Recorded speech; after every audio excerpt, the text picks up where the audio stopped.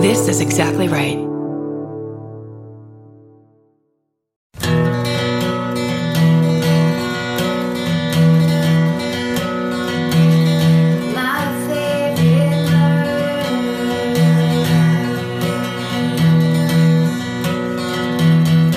Hello. And welcome to my favorite murder, the Maxi-sode. I've been listening to old mini-sodes. You have? I'll admit it. Okay. And? It's pretty funny. I don't know. I like it. Our show. You always say to me, I've been listening. And I'm like, oh, fuck. Listen, I've been listening and we really got to tighten this shit up. Especially the intros. I don't know how to do that. I wouldn't know where to fucking start. I'm actually not that interested in doing that. We're in an office. What more do you want? Yeah, we are indoors. Steven has all kinds of equipment. You should see the equipment. We have a lovely lamp lit because we don't want overhead lights disturbing our precious, precious eyes. Because Grandma is 69 years old. Nice. And goddamn, fluorescent lighting is rough. I was thinking how fun it would be if we recorded at my house with the fire going in the background. But then that would be really distracting to people who don't like the sound of fire places. Not just like a lit fire. Either we light the house on fire and then try to record and get it done before the whole thing goes up. That's the challenge. We start the fire downstairs. Ready? Trash can. Ignite. Go. On the count of 5, we're going to start a fire and then record a podcast. There's just one episode. You know what's really funny? It makes me think of, and it's... You got it. I'm not going to do it. I'm not going to do it. What could have Karen said? What do you think it would have been? I want to talk about, and you, Stephen, you're the one that's going to help me here. Okay. Sound it out. Our friends. Sound it out. Have a podcast. I'm friends with one of the people on the podcast. It's called Podcast But Outside. And do you know those guys? Oh, yeah. It's, oh my God. Why can't I remember his name? Tall comic who's hilarious in skateboards. Yes. Why can't I remember his name right now? This is boring and dumb. I can see his face. I can see his face. Well, you look at Podcast But Outside. They just podcast outside. They just set up a card table somewhere and see who comes and talks to them. That is so brilliant. It's really enjoyable. And they've gotten into some shit. It's really funny. Andrew Michon. It's Andrew Michon is the one I know. Okay. And then Cole Hirsch. Cole Hirsch is the other host. We'll have to listen. I love that idea. They've done it at the beach. They did it at Cole's or Andrew's father's 3rd wedding.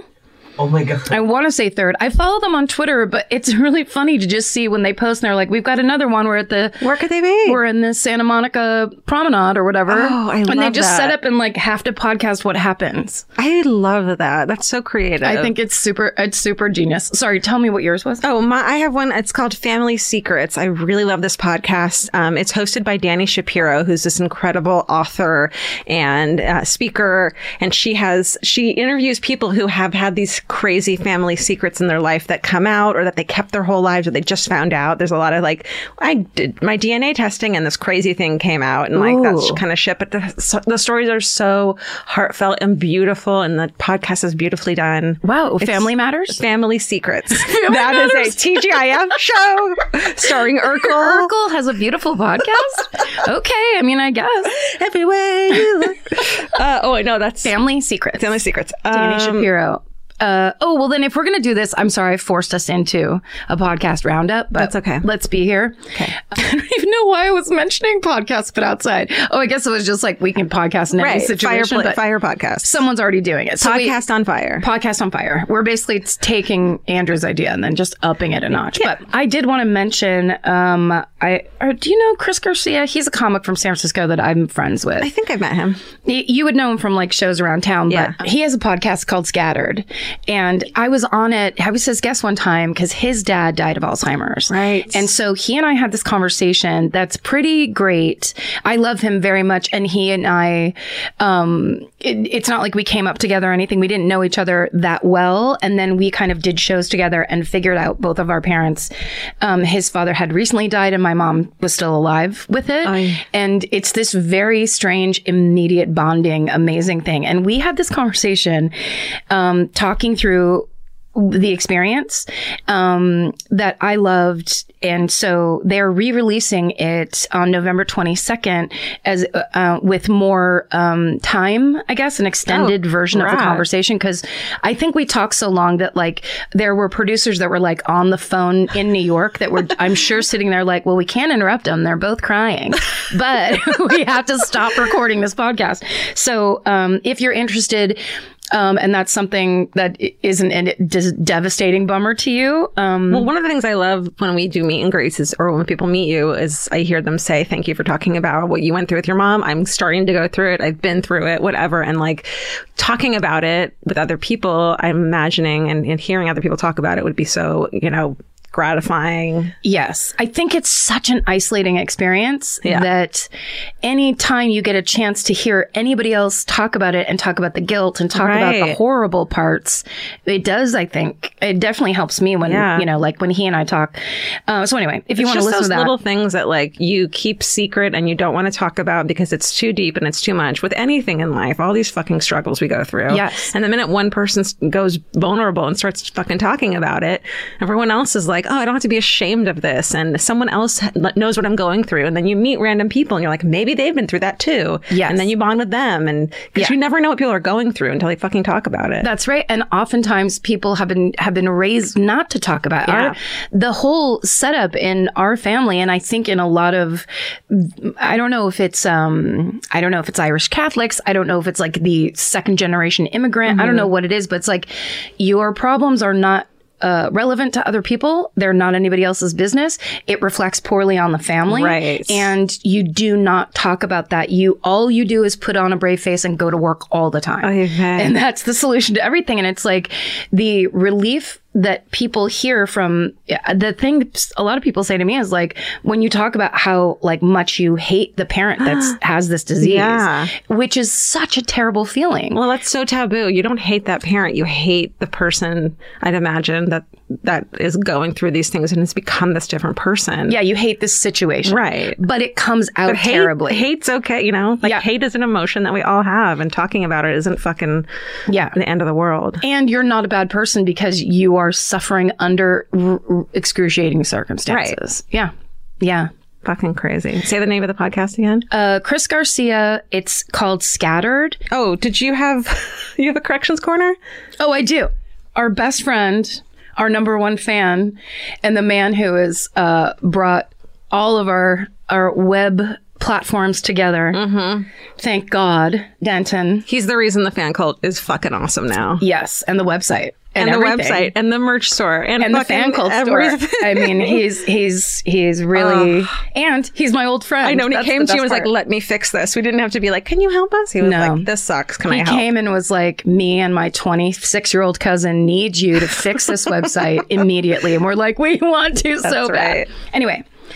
He let me know on episode 193, I said that the fan cult, basically, if you break it down, it costs 25. I claimed that it cost 25 cents a day. It's $39.99 a year. Yes. Or something. And so I claimed it cost 25 cents a day. Well, Den immediately texted us when that episode came out and said, actually, I want everyone to know that it breaks down to 10 cents. It's 10.9 cents a day. Wow. Just less than 11 cents a day. Wow. Now, not everybody has 11 extra cents a day. Understandable. In this fucking day and age. We get it. So fine. But if you think you can scare up 11 cents a day for a year, you can join the fan cult. And the fan cult's fun. We post videos every week. We post a new live episode every month that isn't ever going to be maybe played on the show. Released. Yeah. Thank you. There's a fan cult merch store that's exclusive, really rad merch for fan cult members.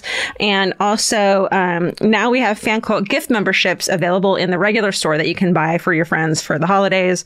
And that's very cool. If you don't have the 11 cents, but you think your mom might, you can go ahead and drop that hint, put it on your list that's what you'd like for the holidays. That's a great point. And also when you join, you get 20% off your first merch purchase total. Were you going to call it a merch purge? Merches. Oh, that sounds gross. It does. Your first purchase, you get 20% off. In your your man purse, after you purchase it. As the path of Murchison. So you can get a lot of gifts for the holidays. And we're going to, oh my God, we're about to fucking drop, as they say, some of the An album? coolest merch. The most fire album of 2016. That's right. It's going to be just flames, the sound of flames. Flames. On the side of my face. We actually are so excited about the merch items that are coming out. We're collabing with a really awesome Murderino maker. We'll tell you all about it. There's good stuff coming. And also, Denton wanted to tell you that everyone, This is Denton's Corner, really. Many members of the fan cult are up for renewal. Happy fan cult birthday. If you were on auto renewal on the old site, you still need to renew on the new site. Oh. Because we made it better and different. It's a brand new website. Yeah. So if you don't expect anything to happen automatically, please come over and update and start afresh. Right. And we are working very hard to make sure that it's worth your 11 cents a day. We really fucking are. We really are. We're even getting into the occult for you. Just so you know. Get in that forum and say what's up to Marty. Yeah. Who bought himself a fan cult membership. He didn't try to get it for free. No. I wanted like, to see what the experience was. I fucking swear to God. Marty's a lover of life. Marty is a supporter of his children. I have to tell you something. Please. Okay, let me get this out of the way. Okay. We're in like less than a week. We're going on tour in the UK. It's the last of our shows for 2019. Jesus Christ. Isn't that crazy? I'd love to know the number of shows we did in 2019. Steven! Don't do that right now. That's a lot. I think it's 60 something. It's got to be 60 something. Well, so there's a few tickets left for Manchester on November 22nd, Glasgow on the 23rd, Dublin on the 24th and 25th. It's like 96% sold out on those ones. So get your tickets, you guys, and come see us. Please come see. We're already preparing our stories. Yeah, we're going to be so prepared. It's going to be so exciting. I'm at one of those places in the like coming up to tour where I'm like, I can't wait to get on that plane and sleep. I know. You know? There's nothing more fun than touring. It's really a joy. Mm-hmm. But when you do it for 6 months straight and go through 2 full seasons, it gets you get a little bit exhausted or a lot and then have a nervous breakdown. We did have a bit of a nervous breakdown. We had to though. But I'm excited because usually when we're on the road, or at least the process has been up until this point, we go on the road, we find our stories, we write last minute. There's a lot, we add in the tension, which is kind of how I always kind of do everything. Yeah. But this time we've already done it so much that now I'm like, I regret all those times. The last time we were in Ireland and the UK, where I sat in a hotel room because I couldn't get my shit done in time. Totally. And basically didn't get to look at stuff. We're going to explore. We're going to go for it. We're going to do it. I have just a quick thing to tell you. Okay. It's on the same level and plane and like of existence as the Cocaine Bear. Oh, okay. I love that level of existence. Vince read me this headline today and I was like, text that to me immediately. I have to tell Karen. Feral hogs find and destroy $22,000 worth of hidden cocaine. I love those fucking feral hogs. I want to read you this one line. Okay. It's in Italy. These motherfuckers. Okay. It says, an unknown number of Boers allegedly dug up and destroyed this gang's packages of cocaine, dispersing their contents in the woods. Yes. It was not immediately known what happened to the curious animals. Oh, they're just kind of out and about. Yeah, now? That's from Newsweek. Yeah, we don't know. So we have cocaine hogs now. They're down shooting pool and smoking a ton of cigarettes. That's where they are. And plans for a restaurant. Let's make our dreams come true. Tapas. I want to talk about stuff. Sushi, but tapas. Sushi. Jam bands. Sushi, but tapas. Okay, well then in that realm of I want to tell you something. Mm-hmm. This is the new segment, I want to tell you something. Okay, great. Because I loved a listener named Emily George, assuming it's a listener because she's talking about a mini-sode. Okay. Remember on mini-sode 148, the story about the little girl who said to her attorney father, "Fuck you, daddy, it's Bobby Shapiro"? Of course, it's my lifeblood. Okay. Well, Emily George tweeted to She says, I feel obligated to inform Karen Kilgariff that Khloe Kardashian would have been around the right age and the daughter of the right attorney for that fuck you daddy, it's Bobby Shapiro hometown in My Favorite Murder minisode 148, along with a Khloe gif where she's going, #fact. How hilarious is that? Kim Kardashian, if she yelled, fuck you daddy, it's Bobby Shapiro, then she's our new Oprah. Right? But she's saying it's Khloe. Oh, Khloe. Because Khloe was the right age. Great. She's done the math on this. Dude. Emily George went to town on this. That's brilliant. I love it. Thank you. Thank you for that information. I would never have put that together. No, I wouldn't have either. Yeah. Maybe it is. K-Dash, baby. Do you have anything else? No, look at all the shit I had written here. Yeah, you had a lot. And you covered it all. Covered it all. Slightly sweating. I know. We really powered through that. We're like feral hogs on cocaine. We really are. All the fucking they didn't just come upon it like the bear did and like dove in. They dug that shit up. Yeah, they were like, I don't know. It doesn't smell exactly like truffles. It smells more exciting than that. Does cocaine smell like anything? I guess people should know that because they sniff it. Yeah. Chemically? It How doesn't did they smell. know? Those smart hogs were like, let's have some fun. It smells like Drano and baby aspirin. That's what my dealer cuts it with. Guys, drugs hurt. They hurt you and they hurt others. And they hurt hogs. They hurt feral hogs who are just trying to be themselves. And sweet, sweet cocaine bears who are just trying to live their lives in the forest. What if those feral hogs tore open those packages with their big crazy fangs and started running, and they ran into cocaine bears who were coming the other direction? And they all made friends? And they had the most intense picnic. Conversations about cigarette intensities. About beehives and fucking being vegan. Okay. We've worked it all out as much as we possibly can. I just want to see a little hog put his little paw in the cocaine and rub it on his teeth and tell his friends, yep, it's cocaine. And he's got a capri in the other hoof. One long hoof, pinky ring. What is it? One long hook. Oh, Jesus. A pinky nail? Thank you. And then everyone dives in. There's definitely a pinky ring on that hoof pinky. That's right. If you're like me, you're always looking for a story to dive into. Whether it's a family drama or a mystery to solve, the key to getting hooked is the details. I need rich visuals and intricate storylines, and June's Journey has that and more. June's Journey is a mobile mystery game that follows June Parker, a daring young woman, on a quest to uncover the truth about her sister's murder. This is your chance to test your detective skills because you'll play the game as June herself. Explore beautifully designed scenes from the 1920s, like lavish estates and gardens, and don't forget to keep an eye out for hidden clues. There are twists, turns, and catchy tunes, all leading you deeper into the thrilling storyline. And if you play well enough, you could make it to the Detective Club. There, you'll chat with other players and compete with or against them.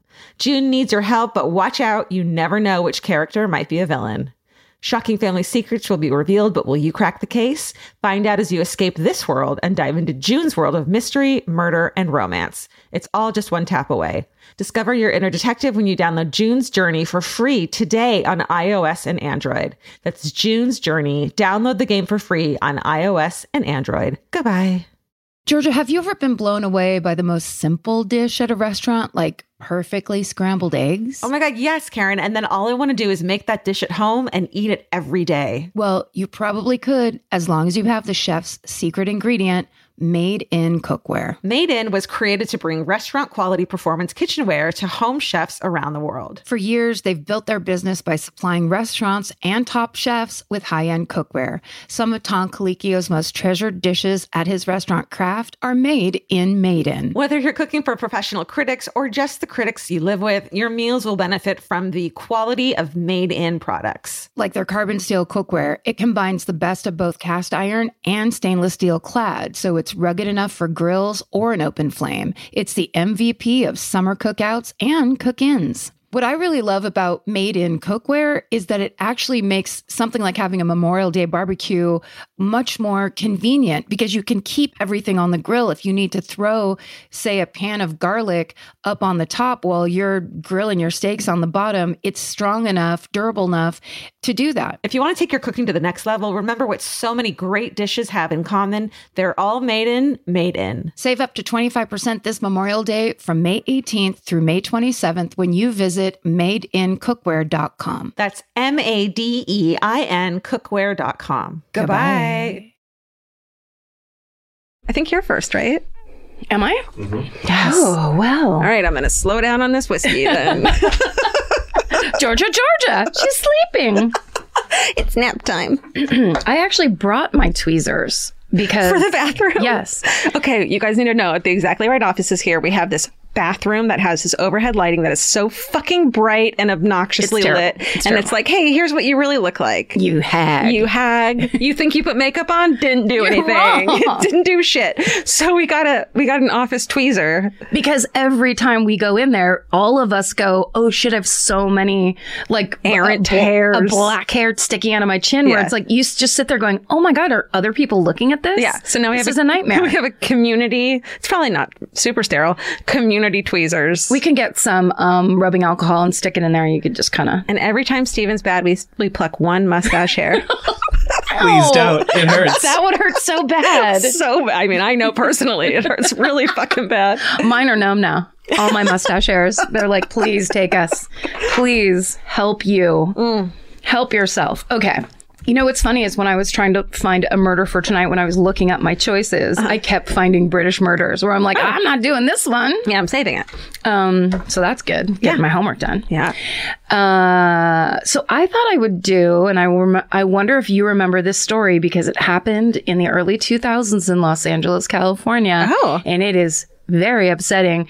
It's the Grey Widow murderers, Helena Golay and Olga Rudderschmidt. Not off the top of my head. Okay. Well, I think you might as I go. Okay. So the sources that I used for this, there's a beautiful article from Los Angeles Magazine, and the title of it is "What Can I Tell You?" by a writer named Paul Brownfield. And is this the Katy Perry connection one? No. Never mind. Jean Bonnet. No. Okay. Wikipedia, although in the Wikipedia article, they call them the Black Widow murders, which isn't accurate. So it's a little bit odd. I think they later kind of adjusted that title because it's not a Black Widow murder. Right. Technically, there was a couple LA Times articles from the time just reporting on what happened. And then there's a great article written by a writer named Stephen Johnson for a website called 13thfloor.tv. Have you ever gone on there? It's really good. And this guy wrote a great and very comprehensive article about these murders. Stephen Johnson for 13thfloor.tv, the website, not a secure website, just so you know, that came up as in the little, Are they ever they these tell days? you that up at the top. Yeah. I guess nothing's secure online anymore. Nothing's secure in life anymore. Don't kid yourself. It's all going down the drain. It's all a lie. It goes all the way to the bottom. It goes all the way to hell. Anyway. Okay. Tell me. Let's start in 2003. Okay. Were you working on Melrose Avenue at the time? I was 23, so no. Oh, okay. I think I was a lunch lady at that time. San Francisco? No, here. Oh, okay. Back or hadn't gone yet? Hadn't gone yet. Okay. I just need to keep your personal timeline in my head. I wish you would. Mm-hmm. Thank you. All the red strings that are going in weird triangles about your life in my head. It's real boring. Okay, so it's 2003, and the Hollywood Presbyterian Church, the one on Gower, which is Gower and... It's at Gower and almost Franklin. It's the one that's right by the overpass and the Gower exit. Yeah. And it's red brick. Oh, yeah. Yeah, that real big one. Yeah. It is doing what it can to reach out to the homeless people of Los Angeles. Among the needy is a 48-year-old man named Kenneth McDavid. So on top of the nightmare of being homeless in Los Angeles, he also suffers with schizophrenia, and he doesn't have any family to turn to. So he goes to the big brick church on Gower near Franklin, hoping that there will be someone there that will help him. And there he meets two older women who are more than generous to him. 72-year-old Helen Golay and 7-year-old Olga Rudderschmidt. 7-year-old? Did I say 7? Yeah, I picture a little kid. 70. Great. 70. They take it upon themselves to find Kenneth an apartment, to pay his rent and his bills, and try to help him get back on his feet. Amazing. So, of course, this is a godsend for him. And he believes it to be, and why wouldn't he? Yeah. Because these two nice old ladies, very charitable, they found him a safe place to live, and all he has to do is sign a little paperwork. Oh, dear. So 2 years later, on June 21st, 2005, around midnight, Kenneth McDavid's body is found in the alley behind the Bristol Farms grocery store in Westwood. Oh. Now, if you've never been to Los Angeles, I don't think Bristol Farms are national. Bristol Farms are the fanciest fucking grocery stores. When I first moved to LA, I wouldn't go inside. No, I go inside once in a while when I'm like in the neighborhood of one, and I feel like they want to kick me out. Yes, I always felt like in the 90s when I would go there, I felt like they thought I was shoplifting. Totally. I think because I was thinking of shoplifting the whole time. Because it's like these $18 bottles of olives. Everything has truffles in it. Everything is like, oh, the truffle candy. Truffle sugar. It's all truffles. Yeah. And it's all insanely expensive. It is hoity fucking toity. Hoity-toity like crazy. And only in the way that Los Angeles can be, where it's very conspicuous consumption bullshit. Totally. Don't fall for it. Yeah. Okay. But they have nice brown muffins. Well, and also it's like, and if you do have the money, you can go in there and be like, yeah, I'll buy a $37 brand muffin. Check it out. I don't care about money. I just want to shit. I want that fiber in my system. I just want to be regular. And I'll pay any price. Okay, let's get back to the horrible Can murder. we? Okay, so it's also the irony, and it's so Los Angeles, that this homeless man who's murdered his body is behind this grocery store that is literally only for rich people. And it's in a high-end neighborhood. Yeah, Westwood is very fancy. Uh-huh. If you went to UCLA, you know that. Your fucking cookie store. Anyway. When the authorities get there, they find that Kenneth McDavid's body, there's pooled blood around his head due to lacerations on his scalp. He has 3 broken ribs, a fractured pelvis, and lacerations on his spinal cord. Oh my God. The coroner later describes these as crush injuries. And according to the toxicology report, Kenneth has a high dosage of prescription sedatives in his system. So authorities find an ID card in his pocket that points them toward a Hollywood apartment building. They contact the landlord. That person says McDavid has been staying there for a few years, but recently moved out. And the landlord is able to provide police with the name of the woman who's been helping McDavid pay the rent and who signed his lease for him, a woman named Helen Golay. So they contact Helen to notify her about McDavid's death. She says that she's his cousin. She comes to the morgue to identify the body, and then she pays to have him cremated. Really? So investigators track down, they're eventually able to track down surveillance video from the hit and run. So they think it's a car accident. Yeah. Well, basically with the crush injuries, they were consistent with somebody being hit or run over by a car. Fuck. So they find surveillance video that shows a silver 1999 Mercury Sable sedan hitting McDavid and leaving him for dead. Jesus. But nothing else on the car is identifiable. No plates or whatever. So it's the only lead and it goes cold until the mighty insurance investigator comes calling. So, oh shit. Yeah. A few months after Kenneth McDavid's body was found, an insurance investigator named Ed Webster shows up to collect the incident report about the accident from the LAPD. He's been trying to get in touch with the beneficiaries of the $500,000 life insurance policy that had been taken out on Kenneth McDavid with his company, Mutual of New York. They had filed a claim, but Webster had been unable to track them down. So essentially, they filed the claim to get the money, and then he reached out and said, yeah, I'd like to meet you guys so we can talk about this, and they never called him back. So that immediately sent his senses tingling. So as he starts looking into this strange case, he discovers another $500,000 life insurance policy, also in Kenneth McDavid's name. The beneficiaries on that policy, also Helen Golay and Olga Rutterschmidt.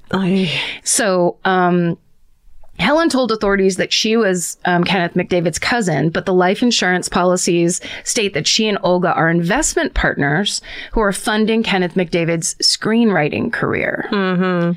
That's just not a relationship that happens in this town. Right. Nobody funds screenwriting careers. Right. And also, unless you're a successful screenwriter. Right. Then it's like, hey, we're Paramount. We'd love to fund your screenwriting career. We just want to keep paying you to write. Insurance Inspector Webster smells a rat. So he goes to the LAPD robbery homicide division for help, and he talks to a detective, Dennis Kilcoyne. So Kilcoyne isn't immediately convinced that these two little old ladies are capable of this level of crime. Yeah. He's got lots of other robbery homicide shit to worry about, and he's kind of like, yeah, okay. Until as everyone's talking about, oh, the two little old ladies that people think or whatever, and then a colleague reminds Kilcoyne of another hit and run case from 1999 in which a 73-year-old homeless man named Paul Vados had been the victim. And when they look into that, they find that Vados also had insurance policies taken out in his name, and the beneficiaries are Helen and Olga. What the fuck? So they now have picked up a rock. Thank God someone remembered that. Yes. Well, that's kind of the beauty of like these people. It had happened, 4 or 5 years before. Yeah. But they carry that around. Sure. It's like a 73-year-old man that in this hit and run. Yeah. Like, but they're kind of like, oh, wait a second. Yeah. And sharing information at least. Yes. And talking about it. Yeah. Okay. So now the authorities get serious about this case and they call in the big guns, the FBI, the U.S. Attorney's Office, and the baddest of them all, the California Department of Insurance. Don't fucking mess. That's their motto. They're don't fucking don't mess. fucking mess. They're cold-blooded. They don't even need to finish the sentence. Okay. So they all begin to investigate these seemingly sweet old ladies. So let's talk about Helen Golay and Olga Rutterschmidt. They meet in the 80s because they're two health-conscious, middle-aged women in Los Angeles. Yeah, girl. And they meet at a West Los Angeles health spa, and they find out that they have a lot in common. So Olga, she grew up in war-torn Hungary in the 40s, suffered injuries from a World War II bomb raid where they said an entire building collapsed onto her. Holy shit. And basically barely escaped World War II Hungary. And Helen had suddenly and tragically lost her father in a car crash at a young age. So the two women bond over their childhood trauma and they become fast friends. So as the years pass, both Helen and Olga suffer failed marriages, they have problems with their kids, and they have intense financial instability. They have friends who have very distinct memories of the two women complaining about needing big money fast. And so as their desperation peaks, the two women decide to start committing petty crimes together. So the story is that Helen and Olga would sneak into the Beverly Hills Hotel or the Roosevelt in Hollywood hotel. Fancy as fuck. Right. They pretend to be registered guests. They go into the locker room. They change into their pool stuff. Now they're both physically fit. It's very LA. They're both these blondes. How come I can't do that? I'm too scared to do that. Yeah, you're not a sociopath. Oh, right. Yeah. So Helen has this big blonde bouffant and she's leggy and she's, used to being a hot lady from the past. Right. And Olga has like a Zsa Zsa Gabor thing going on. So nobody thinks twice about these two seemingly rich middle-aged ladies. Right. Because when you're a middle-aged friend, you can become completely invisible. It's kind of exciting, actually. No one fucking gives a shit. Oh, God. So what they do is they change into their pool clothes and they go hang out, and then they steal purses and credit cards out of people's lockers. Wow. And no one suspects them because of old white lady privilege. Sure. So essentially it's like, oh, it could never be these two. Right. They have so much shitty lipstick on. Yeah. Or whatever. She's almost exactly like Zsa Zsa Gabor. Yeah. She could never be stealing my fucking credit card. Right. Okay. They do that so much and so often, and they never get caught. They never even get suspected. So, of course, those petty crimes going unprosecuted emboldens the old gals to escalate to credit card fraud, then insurance fraud, suing small businesses, faking or exaggerating injuries. Fuck, what dicks. Yeah, so they start realizing how they can make money, which is basically by ripping people off in all different ways. Oh, man. Just like these small businesses I think about who are like suddenly have this stress of a fraudulent claim. Yes. That they have to deal with or just trying to fucking make ends meet. Where it's like, you've seen it in a bunch of movies or whatever, where it's like, I'm sure one of them went in, you like have a little vial of, $18 olive oil or whatever, and you throw it on the ground. You got to slip and fall. Yeah. Now it's a lawsuit. Yeah. You own that dry cleaners or whatever it is. Right. That's the story. And these guys worked that system. Fuck. So with all these cases, Olga finds herself a fellow Hungarian immigrant lawyer named George Brownfield, and he handles all of her cases. She turns to him for personal injury claims from auto accidents and slip and falls. That's one of my favorite petty crimes, is a fake slip and fall. Slip and fall. Where people fake slipping and falling and then like, I'm gonna sue you. Oh, it's the worst. All of these cases that she brings to him seem sketchy and embellished, but George is known for his loyalty to fellow Hungarian immigrants in the LA area, so he continues to represent Olga. And this is the lawyer who Paul Brownfield wrote the article about. It's his father. Wow. And the article is beautiful. It's all about how he kind of didn't know his father, and after his father died, he had to go in and he found all these case files and went through all of this stuff to figure out why he would continue to represent this criminal. I'm telling you, this is some family secret podcast shit right here. It's totally family secret. Yeah. Okay, so that's Olga's story. Okay. Now, Helen Golay she's a bit of a mystery lady, but from the LA Times article, her hairdresser, who wouldn't give her name because she was afraid for her personal safety. Damn. But she told the LA Times that Helen once explained to her, quote, how a woman could score a windfall by marrying an older man, insuring his life, and then secretly feeding him daily doses of Viagra until it triggered a fatal heart attack. Oh, God. What a way to go. You're just trying to cut some bangs into some old lady's hair, and then you're like, sorry, what's this? I didn't ask you for advice. Ma'am? And listen, this is what she says. The hairdresser who asked not to be named, oh, I said that already. The hairdresser quotes Golay as saying, I am evil. You have no idea how evil I am. Anyway, bye. Have a good one. Anyway, so 3 weeks from now, we'll just touch up these roots? I tipped you 10%. See you later.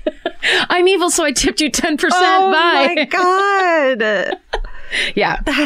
I want to meet that hairdresser. How unnerving. Yeah. To come upon these people in real life and have them be like, well, you are my hairdresser. I guess I'll tell you my dirtiest secret. And she's just like, can you stop talking? Please go somewhere else. There's a Supercuts down the street. Okay, so usually the cases that Olga would bring to George Brownfield were small and petty until she arrives at his office one day in early 2000 to tell him that her, quote, cousin, Paul Vados, had been run over and killed in an alleyway. She explains to her lawyer that she and Helen had been taking care of Paul, who she claims was a, quote, retired electrical technician who was barely getting by on his Social Security. Olga explains that out of gratitude for their help, Paul agreed to make she and Helen the beneficiaries. Oh, it would be her and Helen. Paul agreed to make her and Helen the beneficiaries on his life insurance policy, but now that he's dead, the insurance company refuses to give them their payout because Paul's death is a potential homicide, and the authorities couldn't rule out Olga and Helen as potential suspects yet. Damn. So George takes the case and fights the insurance company because he's Olga's lawyer. Sure. He says that they can't withhold payment unless they can prove Helen and Olga are actually under investigation for the death of Vados. And since there's no proof that they're involved, George wins the case and Olga and Helen are awarded their payout. Holy shit.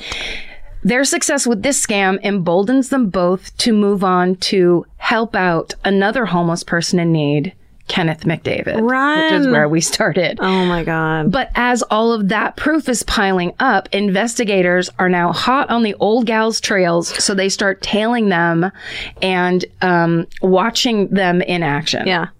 So the ladies would frequent that First Presbyterian Church on Gower, troll for victims, and it's usually they would look for alcoholics or people with mental illness. Yeah. Easy targets for them. Right. Then they'd offer them food and shelter with no strings attached. And after some time passed and they'd secure the man's trust, they would tell their new charge that they're going to help, they're going to the bank to help him open his own bank account. This is basically getting him back on his feet.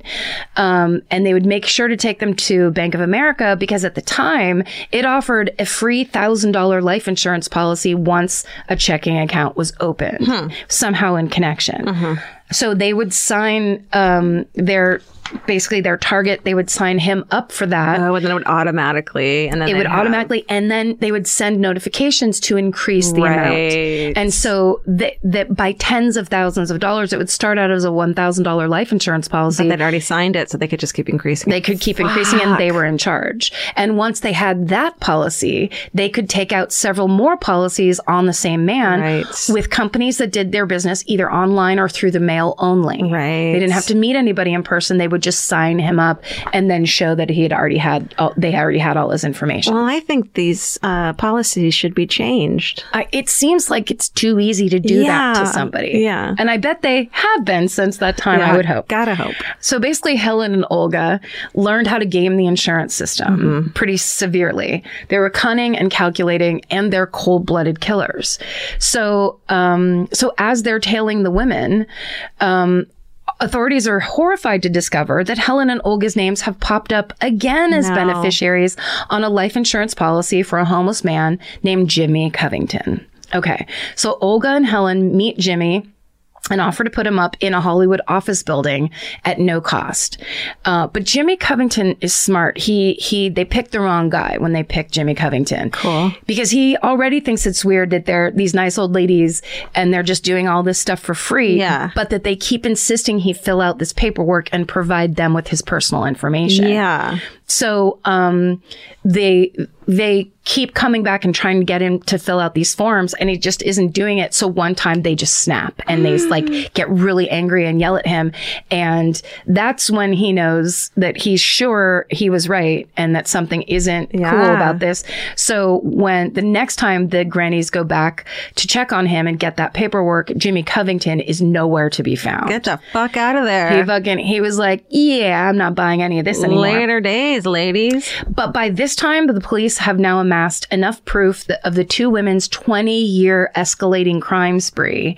And they have enough evidence to charge both Helen Golay and Olga Rudder-Schmidt with felony mail fraud and suspicion of murder.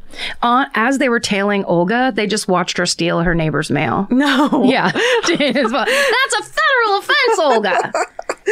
You can't do it. No one's tailing you first. Okay, so on May 18th, 2006, two separate teams of police officers arrive at both Helen Golay's residence on the west side and Olga Rudder-Schmidt's residence in Hollywood and arrest them simultaneously.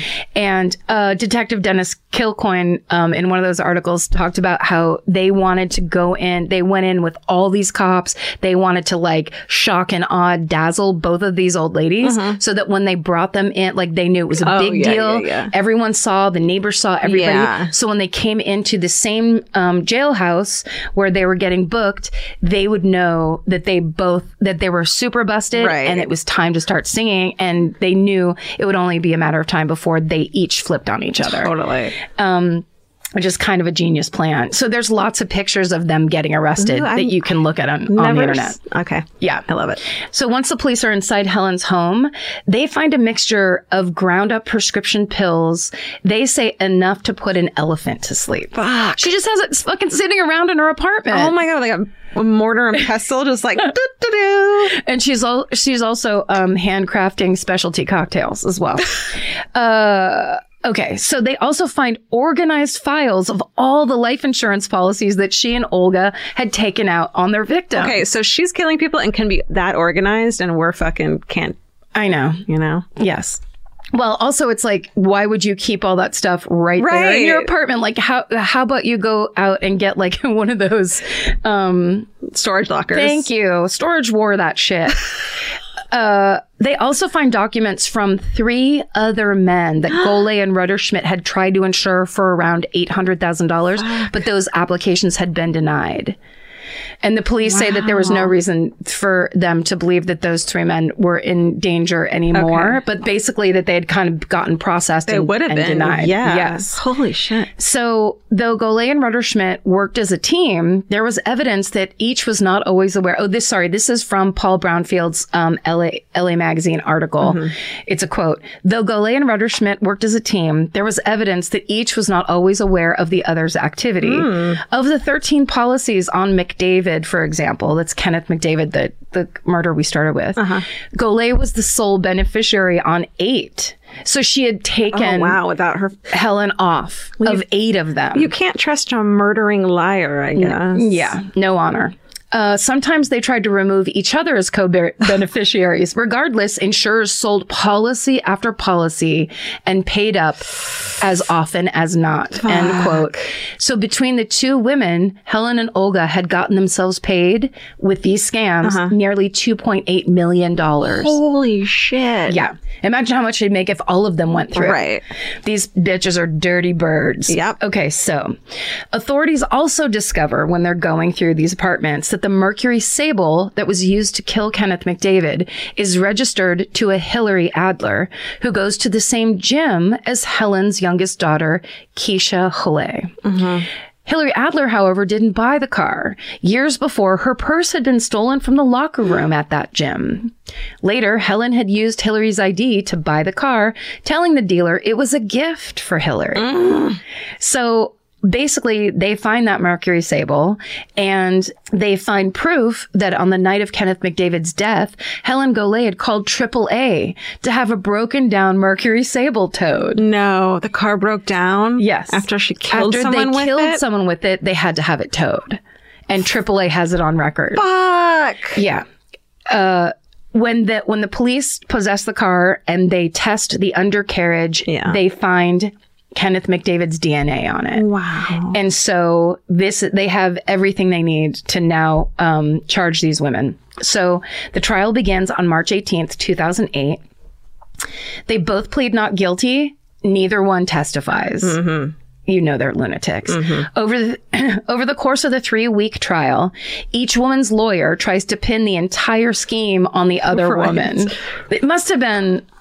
this is really horrible and tragic, and it's shocking how cold-blooded these murders are. But to sit in that courtroom and see, this would be a circus. Yeah. This would be like high-level courtroom viewing, I think. I wonder if this was on court TV. God, I don't remember this at all. Okay, so Helen's defense attorney argues that her daughter Keisha had conspired with Olga, referring to records of phone calls between Olga and Keisha to support this argument. Olga's attorney, however, argues that Helen dazzled Olga with her lavish lifestyle and manipulated her into going along with the insurance fraud plan. He claims Olga didn't know that the schemes would involve murder. But then Jimmy Covington takes the stand. Oh, shit. Yes. Our friend who got out and was like, fuck these two old ladies. He busts in and blows the doors off both of those defenses. He is their only living murder for insurance scam victim, and he sets the record straight. And because of that, 3 weeks after the start of the trial in April of 2008, Helen Golay and Olga Rutterschmidt are both found guilty of insurance fraud and of the murders of Paul Vados and Kenneth McDavid, and they're each sentenced to life in prison, where they remain to this day. And that is the truly disgusting story of the Grey Widow murderers, Olga Rutterschmidt and Helen Golay. Wow, I have never heard of that. You haven't? Okay, No. So wait, let me show you this. These are the ladies. Show me. Oh, That's Helen and that's Olga. oh my God. And then who does Helen remind you of? I don't know who. The woman who killed Sylvia Likens? You're right. Isn't that crazy? They look exactly. Dorothy. She has that crazy long... Steven, sorry.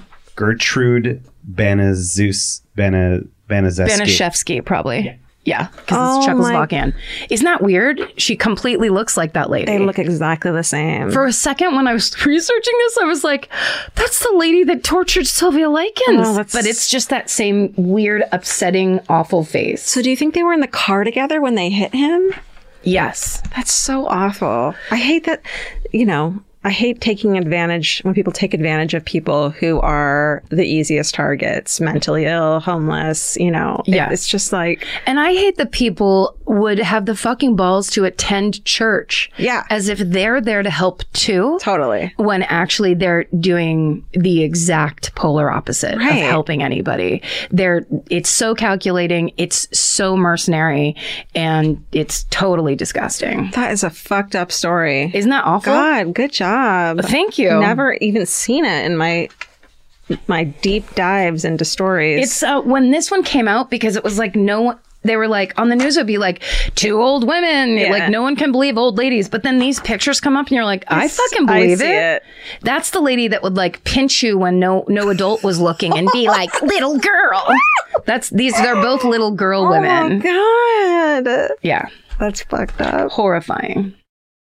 There's something about the sound of an old-timey cash register that really takes me back. I know. It sounds like someone is about to hand me an ice cream cone, but it also sounds like we just sold some merch. That's right. And if you're a Shopify user like us, you know that this sound means you just made a sale. Shopify has helped millions of businesses sell their products online, but did you know they also offer the same support for brick and mortar stores? From accepting payments to managing inventory, they have everything you need to sell in person. So give your point of sale system a serious upgrade with Shopify.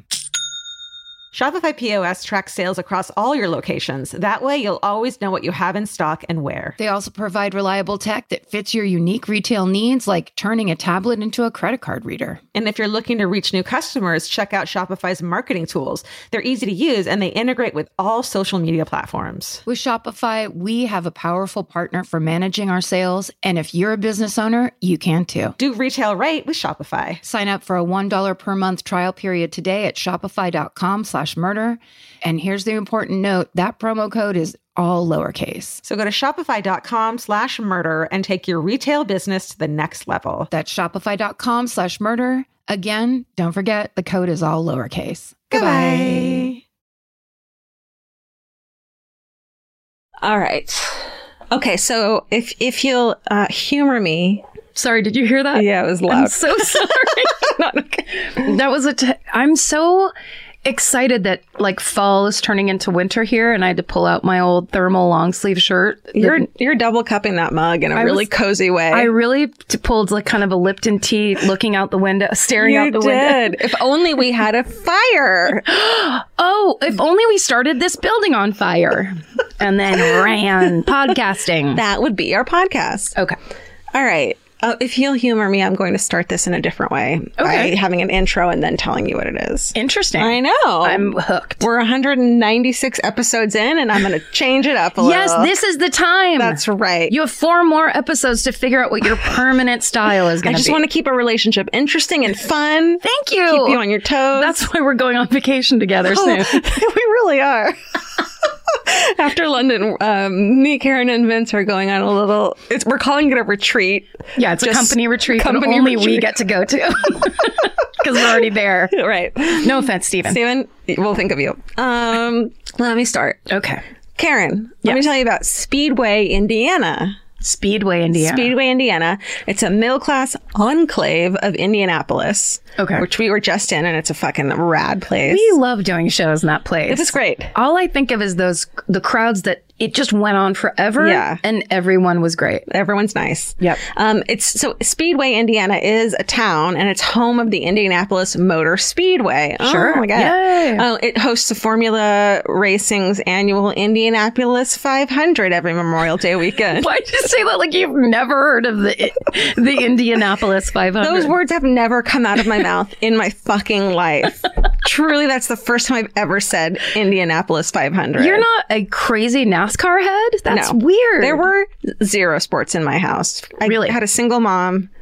Oh, yeah, that would make sense. We just didn't have sports. We didn't have Indy 500 style. Right. Car racing was a different realm. Sure, but you know about it. But I do know about it, and I've seen other people like it. Also, what I hear is when you go there and watch it firsthand, pieces of tires fly up into your face. No. Like, it's intense car experience. I just keep thinking about if they all have fancy, crazy hats on, but that's the... I was going to say the Home Run Derby. That's the, what do you call it, Derby? Yeah. The Derby. Stephen, any idea? The Derby.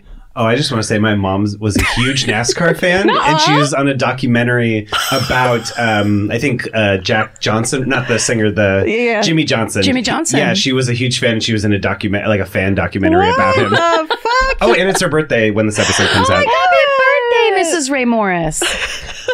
So she's the one exception to the NASCAR rule. You've said the words Indianapolis 500 before then. Yes, yeah. Okay, here we are in Speedway, Indiana. During the post-war years and into the 1970s, Speedway became a suburban utopia of Indianapolis. Low crime, good schools, none of those big problems with the big cities. Yeah. You know.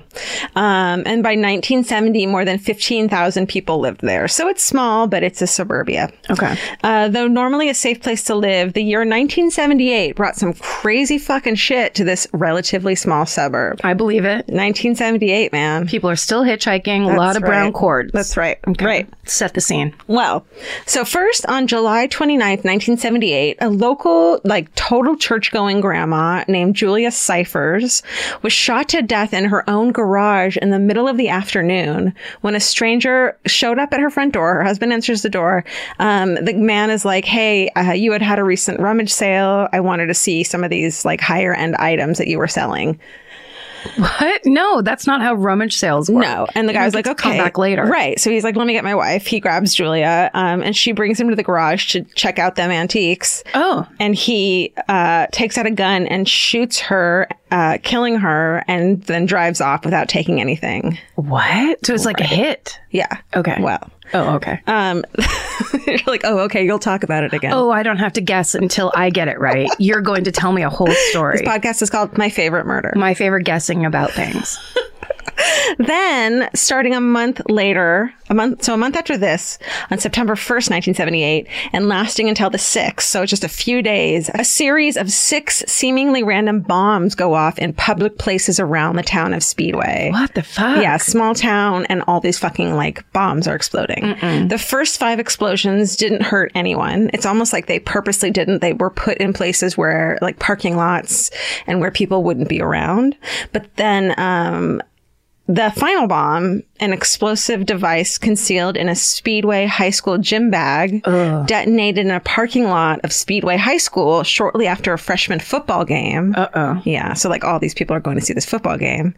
It exploded there, and Vietnam War veteran Carl DeLong is struck by the bomb, which severs his right leg and severely injured his left leg and right hand, and severed an artery in his wife Sandra's leg. Oh my so this elderly couple is hit. Carl's leg had to be amputated. Ugh. I fucking look this up on the My Favorite Murder Gmail, and this woman named Miranda emails us. Oh, God. This badass woman. Okay. She says, in September 1978, there was a series of bombings in Speedway, Indiana, the last of which took place at my dad's high school parking lot and blew my grandpa's right leg off and severely injured my grandma. My grandpa was a Vietnam veteran and killed himself in 1983 after becoming depressed due to the loss of his leg and chronic pain. And she says, my grandma is a fucking badass, by the way, just so everyone knows. I bet she is. Yeah. At this point in the 56-year history of Speedway, only 2 homicides had been reported. And just half a dozen robberies a year had been recorded. So it's a safe place. I was sorry, but I was just going to go back really quick. Sylvia is the name of the woman who got shot in her garage. Julia Cyphers. Julia Cyphers. I was just going to go back really quick and say this about Julia who got shot in her garage. And Matt, now that you say that there is only, did you say 2? 2 homicides a year. Oh, no, wait, sorry. 2 homicides that have ever been recorded in the history. Okay. So when the neighbors and the town found out what happened to Julia, that must have been the scariest. I mean, a woman shot in her own garage that neighbors, friends, people I'm sure knew her. Yeah. What a bewildering, frightening thing. And you have no motive. This woman had no known enemies. There's no reason for this to happen to this woman. For some reason, the daytime element also. Absolutely. The world's gone insane. And it's targeted. Yes. And then suddenly, a month later, these explosions start happening around town. I don't know why. I just felt like we didn't sit on that long enough where I'm like, oh, the growing feeling of Julia being murdered for no reason and no one knowing how to explain it. So no one's getting any relief. There's no arrest. That's just a growing thing. And then bombs start going off. The worry over these 2 seemingly unrelated events, which we'll get back to later, the murder of Julia and the bombings, was about to be quadrupled by an event that shook the community and still fucks people up to this day. What? This is the story of the Burger Chef murders. Are you? Ew. I just got the weirdest chill. Really? Are you? Because what the fuck? 1978. Oh my! All this happened. Okay. Yeah. Please tell me. And actually, I fucking want your opinion on this because I'm sorry to spoiler alert, it's unsolved. No, I knew that. Yeah. Yeah. So I need your opinion on this. Okay. I got so much information from Indianapolis Monthly, Indy Star, Medium. There's a podcast that their whole first season is about this. It's called Circle City Crime Podcast or 3C Podcast. And they just cover like the theories and the, evidence and all this about this podcast. Wow. About this crime. About this crime. Yeah. The Already Gone podcast, there's an episode about it. And then I read a book I bought a book and read it over the weekend called The Burger Chef Murders by Julie Young. Wow. Okay. Awesome. Highlighter in fucking hand. So you're really doing it now. So are you saying that's what we have to do now is like really do research? So this is a case that hits all my buttons, like the yogurt shop murders. There's something about fast food murders or like, store murders that really just like get my blood boiling and get my brain working. And when they're unsolved, I just fucking can't handle it. And I'm like, the answer's there. We have to find it. And so I want to know everything about it. Yeah, it makes sense. Yeah. So let's get into it. Okay. On the night of Friday, November 17th, 1978, employees of the local Burger Chef fast food restaurant, do you know that? You didn't have them? No. So it's basically like Carl's Jr. Oh, okay. So, and they were eventually bought by Hardee's and Vince knew about it. It's like a Midwestern kind of chain that everyone knew. Burger Chef. Okay. Yeah. So it's in Speedway, Indiana. They're closing up the shop for the night. Assistant manager Jane Freet, who's 20. She had recently transferred from the Plainfield Burger Chef. Ruth Ellen Shelton, who's 18. Daniel Davis is 16. And Mark Flemons, who's also 16. So there's a bunch of fucking kids closing up the shop. Also, I think is part of it, too. Right. It's someone's taking advantage of the youth element in most fast food and retail situations. Right. Where it usually is a couple of 17-year-olds pretending that they're holding it down, right, when actually that's like the most exploitable, like they're trapped as a victim. But it also makes it so much more scary that it wasn't someone alone closing up. It was 4 fucking people. Yeah. Okay. All right. So they're closing up in the evening. A little later, after midnight, another employee drives by the Burger Chef and he notices all the lights are on. And he's like, that's fucking weird. It should be closed and dark by this point. So he stops by to check it out, only to find the back door open and all 4 employees gone. Oh.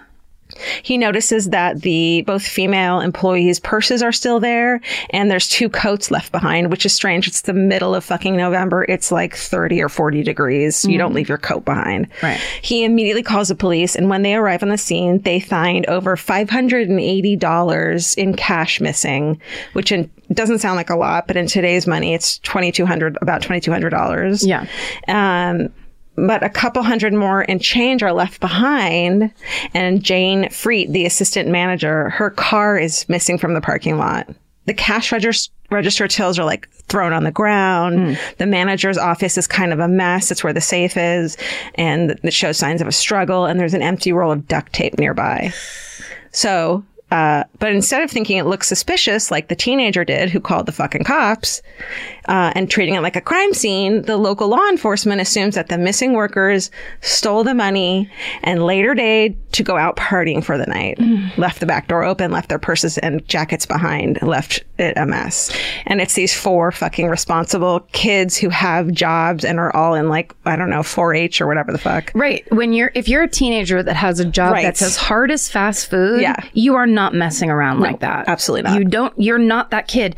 That's the rich assholes that have no idea how these things impact people. Exactly. It's a different style of person. And then you look at clues like purses and jackets being left behind and you know something's not right. Now, but this pops into my head because we've heard so many of these stories. Yeah. But there was this time where whoever showed up first got to theorize, and if it was the kind of person who was like, I don't want to do this that much longer. I don't want to get involved.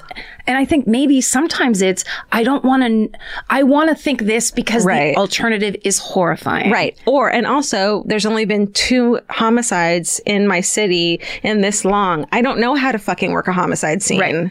Yeah. And if I don't know how, instead of getting someone that does know how and being like, I don't know, better to just blame and feel superior and walk away. Which I don't know if it happens as much anymore. I don't think not. I feel like there's more oversight. Yeah. Well, that's exactly what happened. So let's see. So they call the store owner, and the next morning, an opening crew are told to finish the closing duties, clean up, and open the store as usual. No. And this is like, in my mind, this is why the case has never been solved. Like, because they cleaned up the crime scene. They wiped away any fingerprints that could have been there, any DNA or blood samples. They wiped down all the countertops. No crime scene photos were taken. There's nothing. And I want to remind you of the Brown's Chicken Massacre, which they had bagged and tagged all the trash, remember? Yeah. And then 9 years after the murders, they used a half-eaten chicken leg in the trash as a DNA match to the killers. Yeah. So the shit's important. They threw all the trash away. Couldn't be more important. Right. Yeah. So the next morning, though, when the 4 employees hadn't shown up at their homes, their worried families, all knowing their kids were responsible and reliable, they raise the alarm, they file missing persons reports, and they're like, something's fucking going on. Yeah. Later that day, Jane's missing car is discovered, parked a short drive from the restaurant and just a couple blocks from the police station. Oh, no. I know. Oh.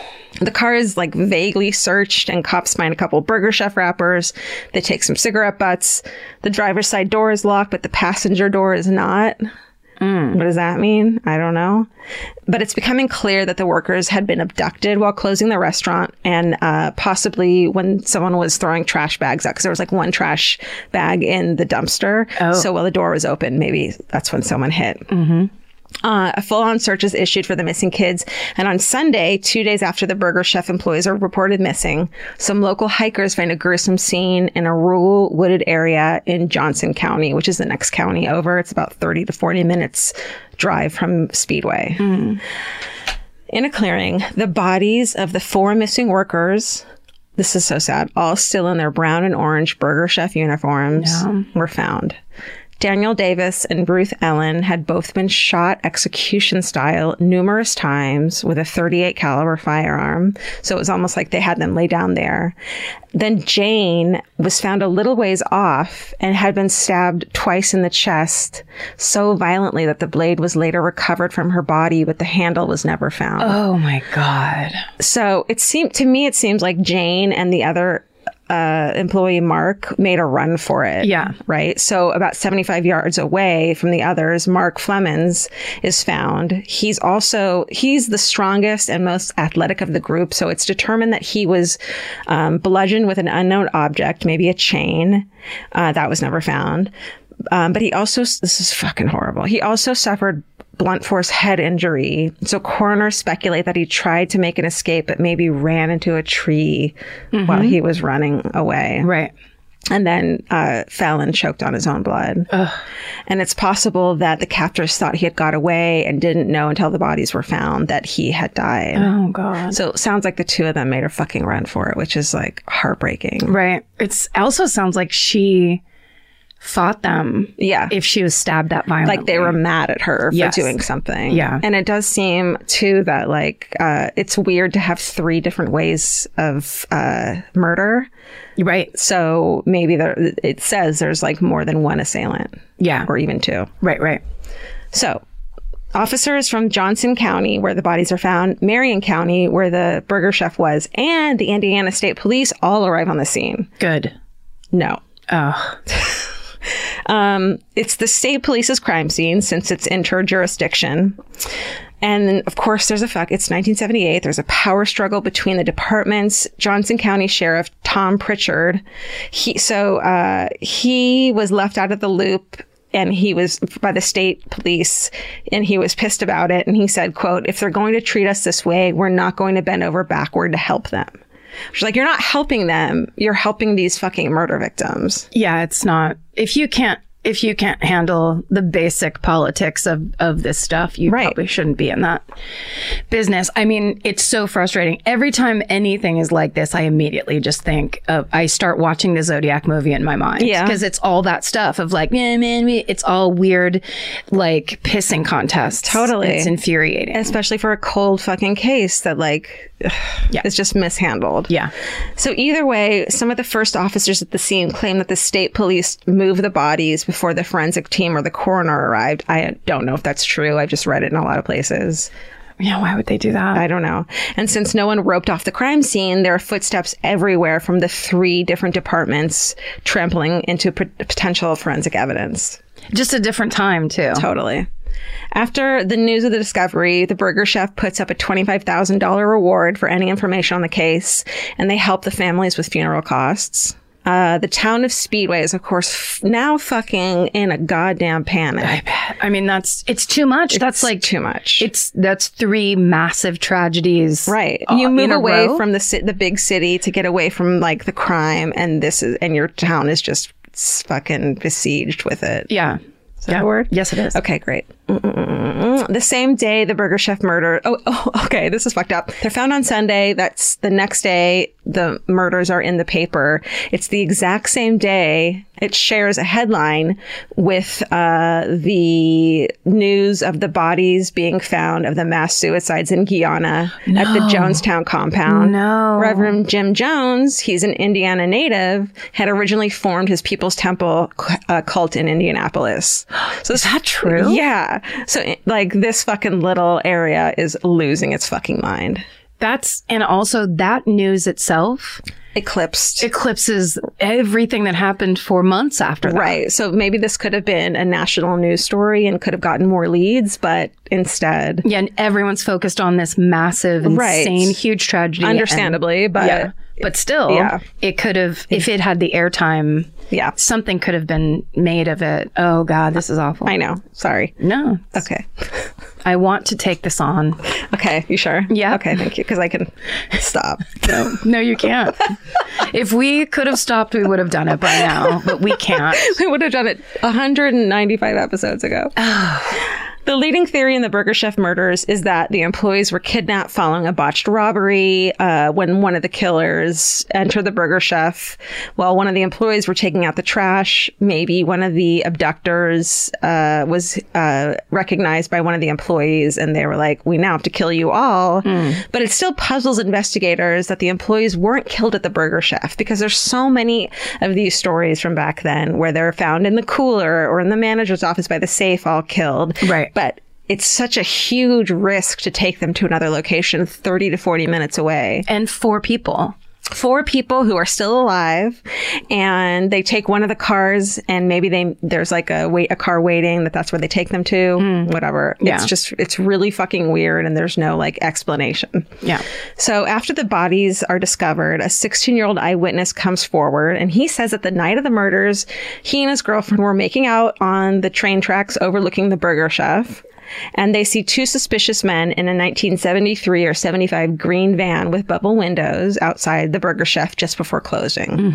It's the only eyewitness. He describes the men as shabbily dressed white men, both estimated to be in their 30s. One man has a beard, who becomes the bearded man. Okay. And the other is clean shaven with light hair, and he's acting suspicious. He keeps looking down while trying to conceal his face with a bandana. Oh, like, God. it sounds like them. Like the people who did it. Yes. Right? The teen said the men approach them and tells them to leave because there's been reports of vandalism in the area. So the teens take off. It's almost like the perpetrators knew that there was someone nearby and they were like, get the fuck out of here. They cased it, maybe. They cased it. They see these kids. They're waiting for the kids to leave. They're not leaving. They know they have to get in there before the trash is taken out or whatever. They make them leave. Yeah. Right? Yeah. That makes sense. So the police make composite sketches. Sorry, it also just a theory. It also maybe points to they could have been totally on drugs. They only wanted to rob it and then something went wrong. Right. They weren't looking to kill anyone. Yeah. They wanted no witnesses. They wanted their money and they wanted to get out of there, which is usually how those things, I think, go. Right. But then robbers and burglars aren't necessarily murderers. No. Or don't want to be, at least. One would think, because that's the whole idea. You want to get away and spend your money and you know, just steal money. Right. That's a different thing than cold-bloodedly, terribly, viciously murdering teenagers. Exactly. Also, warning to teenagers to get out of here. Right. They would have just killed those kids if that was the case. Exactly. If they were. Yeah. But here's the other thing that bothers me. These two guys might have nothing to do with it. They're just two weirdo randoms that, like, it could be a red herring. That's the problem. And it's these two. So the police make composite sketches based on the eyewitness description of the suspects. Those look incredible and so fucking realistic and creepy. Ooh. And so they're like, that is the clue, because everything else was fucking destroyed. They make 3D clay models. When the leads don't come up with the drawings, they don't look anything. They're the creepiest nightmares I've ever seen. Oh, no. I know, bless their hearts. They need to get the artist that did the John List 3D clay model. Very much so. That genius. I think it was a woman. There's fucking so many theories to get into. Listen to the 3C podcast. They get into them. Okay. Pretty much every investigator, whether they've been assigned to the case or not, has a different suspect they're convinced is the perp. They're all mad at each other and they all think this is the perp or that's the perp, and no one can prove it. Okay. Each theorist claims to have inside information regarding their suspect. It includes ties to biker gangs, armed robbery crews, organized crime, a police officer's nephew, and connection to the I-65 murders. There's just so many theories going on. Just, can I come in as a armchair quarterback? That's what we're here for. And say it's not the mob. No. It's not the mob. It's not the mob. You take that off the list. Yeah. Because even it's stupid. That's not how they do it. And that's not how they do it. The drug smuggling aspect, I kind of believe. There's even a theory that like maybe they were using the drug smugglers, and there were a lot in that area at the time, were using the bathrooms at the Burger Chef to like put their drugs in, and then the person would come pick them up in a hiding place. And maybe one of the Burger Chef employees found it, and those people lost their shit and also knew that they could turn them in for those drugs. So they had to kill them all. Yes. Yeah, like they became witnesses to the bigger crime that was going on, and then they had to be gotten rid of. Exactly. Yeah. Okay. Wow. So this is big. I know. One through line is the bearded man. This guy comes up in like a bunch of different iterations. Investigators Ken York and Stoney Van from the Indiana State Police are certain that a robbery gang was operating in the Indianapolis area. They think they're the culprits. Okay. This gang had already hit several other Burger Chefs and fast food restaurants. They were like fast food bandits. Okay. Including Burger Chefs. And in fact, after getting a hot tip about one of these dudes dubbed the Shotgun Man, they were serving a warrant to this guy, and his next door neighbor is mowing his lawn, and they're like, holy fucking shit, that's the bearded man. Like, apparently looked exactly like him. Really? Yeah, and the Shotgun Man is the fair-haired guy. There's other people involved. Whoa. As a result, they had this bearded man, whose name we don't have because he was never indicted. Okay. He is brought in for questioning and for a lineup. When he shows up the next day, he had shaved his beard that he had had for the past 5 years. Uh-huh. Right? Sure he did. Of course he did. Sure he did. Years later, when the bearded man dies, his son comes forward and says his father had given him a deathbed confession that he had done it. But there's nothing. Okay. There's nothing. Can't prove it. To tie it together. Okay. And there's some of those people who are part of that gang that are still alive that there's nothing to tie them together. And these investigators are like, the case is solved. We know who did it. We just can't prove it. Wow. Yeah. What about those cigarette butts? I don't think they might have just belonged to Jane. Oh, right. And the Burger Chef wrappers, she worked there. And there's might nothing, have just been hers. No, it's so frustrating. I know. So, Marion County Sheriff's Department, a different department, investigators Mel Wilsey and Gary Maxey, they're certain it's a man named Donald Wayne Forrester. He's a popular suspect among followers of this case. At 34 years old, Donald Wayne Forrester, this guy's a fucking piece of shit. He had just been convicted of raping a woman in Hamilton County and had like priors for like, he was a fucking pedophile. Burglar piece of shit. Okay. He and an 18-year-old accomplice had abducted a woman as she left a nightclub and driven her out of town and raped her. And she had only escaped by jumping from the moving car. Jesus Christ. Yeah. Hell yes, girl. Guess how long he got for this conviction? No. This is a good one. 95 years in prison. Really? Can you fucking believe it, in the 70s? Fuck yes. That's for what that we're one talking female about. judge in Indianapolis. Jesus Christ. That's incredible. Isn't it great? Yeah. And he was about to be transferred as a sex offender. And the general population of the... AKA killed. You're going to get killed at the Indiana State Prison in Michigan City, which what everyone's saying is this, that you'll get killed even if you're not a fucking pedophile. Oh, okay. If you are, you're fucking dead. Now you're truly dead. Which makes me not believe it's him because he's trying to get out of this. So he's like, I know about the Burger Chef murders. Oh, got it. You know what I mean? Yes. It's the jailhouse confession type of thing that's going to get him out. And he never has anything totally concrete. He is an attention whore too, which is why many people think that they write off his subsequent information on the case. And he eventually confessed on tape that he had shot David. He was the one who shot Davis and Shelton. And according to him, what had happened was that Jane Freet's brother, James, so Jane is the assistant manager, closing that night, that her brother owed money from a drug deal. And in fact, that made sense with James Freet's criminal record. But he's been cleared. So they say that the brother owed money. He and his associates came to threaten Jane and to threaten her brother. Okay. And then Flemons, who was one of the kids, stepped in to protect her, and he's killed. So then they have to kill everyone. But wasn't he killed 30 miles away in the forest? They said like he hit his head and they had to take them all away all of a sudden. But it's like no blood was found, but also no blood was looked for. So who the fuck knows? Okay. So that's just one of the theories. Okay. Yeah.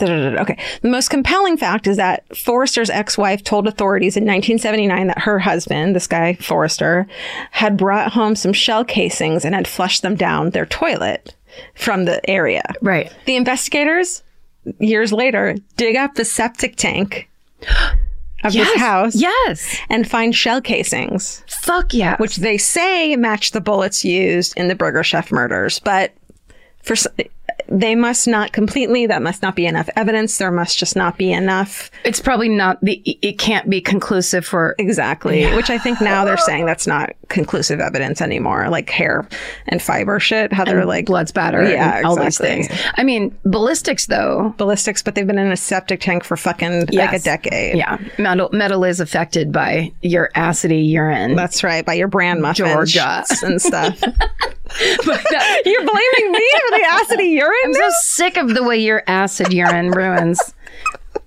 Sorry. No, I love it. These detectives spent 18 months pursuing Forrester full time. They just like zero in on him. And I think they maybe get blinders on it and don't. And in my mind, it's like. It makes sense. Yeah, they drive him out and they're like, he picked out where it was. But now that we know all these like confession tapes on Netflix talking about how easy it is to lead someone to a spot. Exactly. Like it's just hard to believe. He failed 2 polygraph tests and later recanted his confession, died of cancer in 2006. So, but they still think it's him. Okay. Roundabout, remember the bombings? You sure do. Okay, we're going back to that. Okay. On September 20th, 1978, federal agents arrested a 27-year-old man named Brett Kimberlin for attempting to illegally obtain United States government credentials. Here's this guy. He's a fucking odd bird. He's a known drug trafficker in Speedway and around the surrounding areas. But he also put his money in legit cover businesses like retail health food store, a vegetarian restaurant, and Earth Shoe franchise. Shoes. Did you know them? Yeah, they went uphill. The front of the shoe was higher than the back of the shoe. And so I think they tried to sell them like ergonomics or something where it was like you were always walking uphill and it was supposed to be good for you. Oh my God. Well, he had a franchise. He had an Earth shoe. That'd be like if he was like, I'm going to take my drug money and invest it in a bunch of Dr. Scholl's. Yeah, it's basically in health food stores back in the 70s. Like nobody's that guy's a genius because no one suspects hippies. Exactly. Okay. So they obtain a search warrant after they arrest him for his home and vehicle.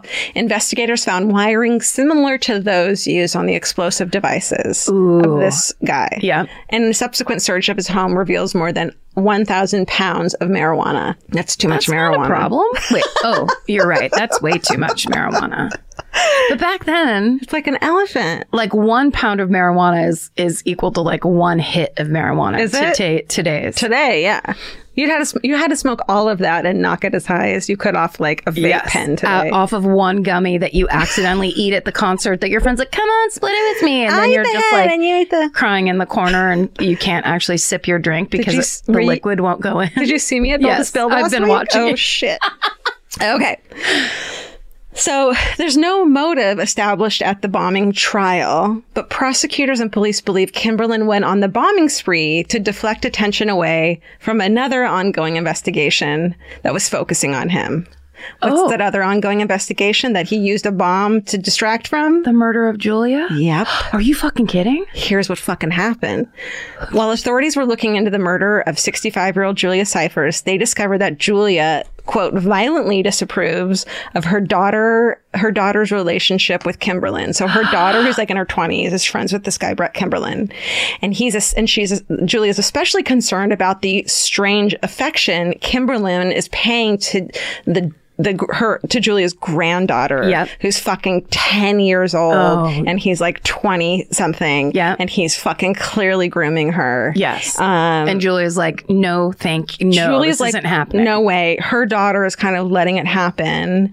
Or blind to it. Yeah, exactly. Julia learned that her granddaughter had gone with Kimberlin on several solo out-of-state trips. Nope.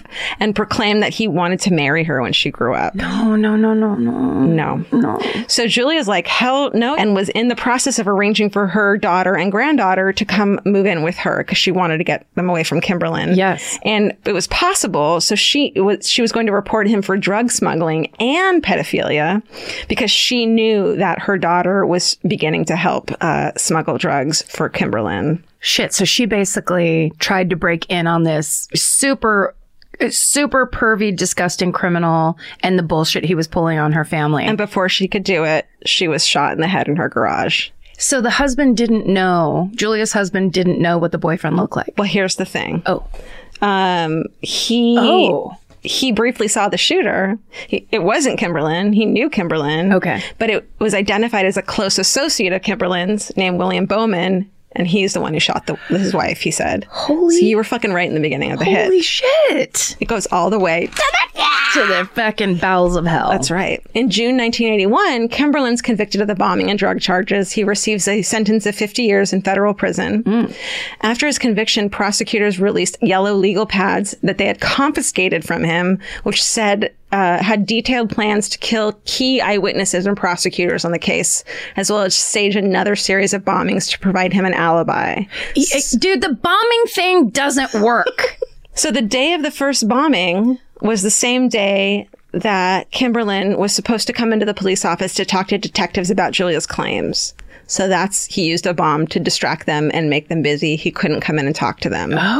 So the bombing part being a distraction to the investigation is an important clue here, because you see, Kimberlin had begun to include Julia's daughter in his drug smuggling business. And the night before she was going to be called in to talk to authorities, the Burger Chef murders occurred. So this is fucking conspiracy theoryville, but there's no fucking proof at all. I'm just getting the feeling of the cop that starts linking these things together, and the feeling they must have gotten as they're like, wait, ding, ding, these random, crazy, awful, violent things are not random. And it's a stretch to go from killing this specific target and setting off bombs that seems like he didn't actually plan to hurt anyone, and as soon as he did, the bombing stopped. Right. But he did Melinda told us he did countersue her family when they tried to sue him to get money for her grandparents' injuries. Are you serious? Yeah. Investigators continue to follow leads relating to possible suspects. They go to Cincinnati, Milwaukee, Chicago. They go everywhere trying to fucking track down leads, but they've been unable to come up with anything promising.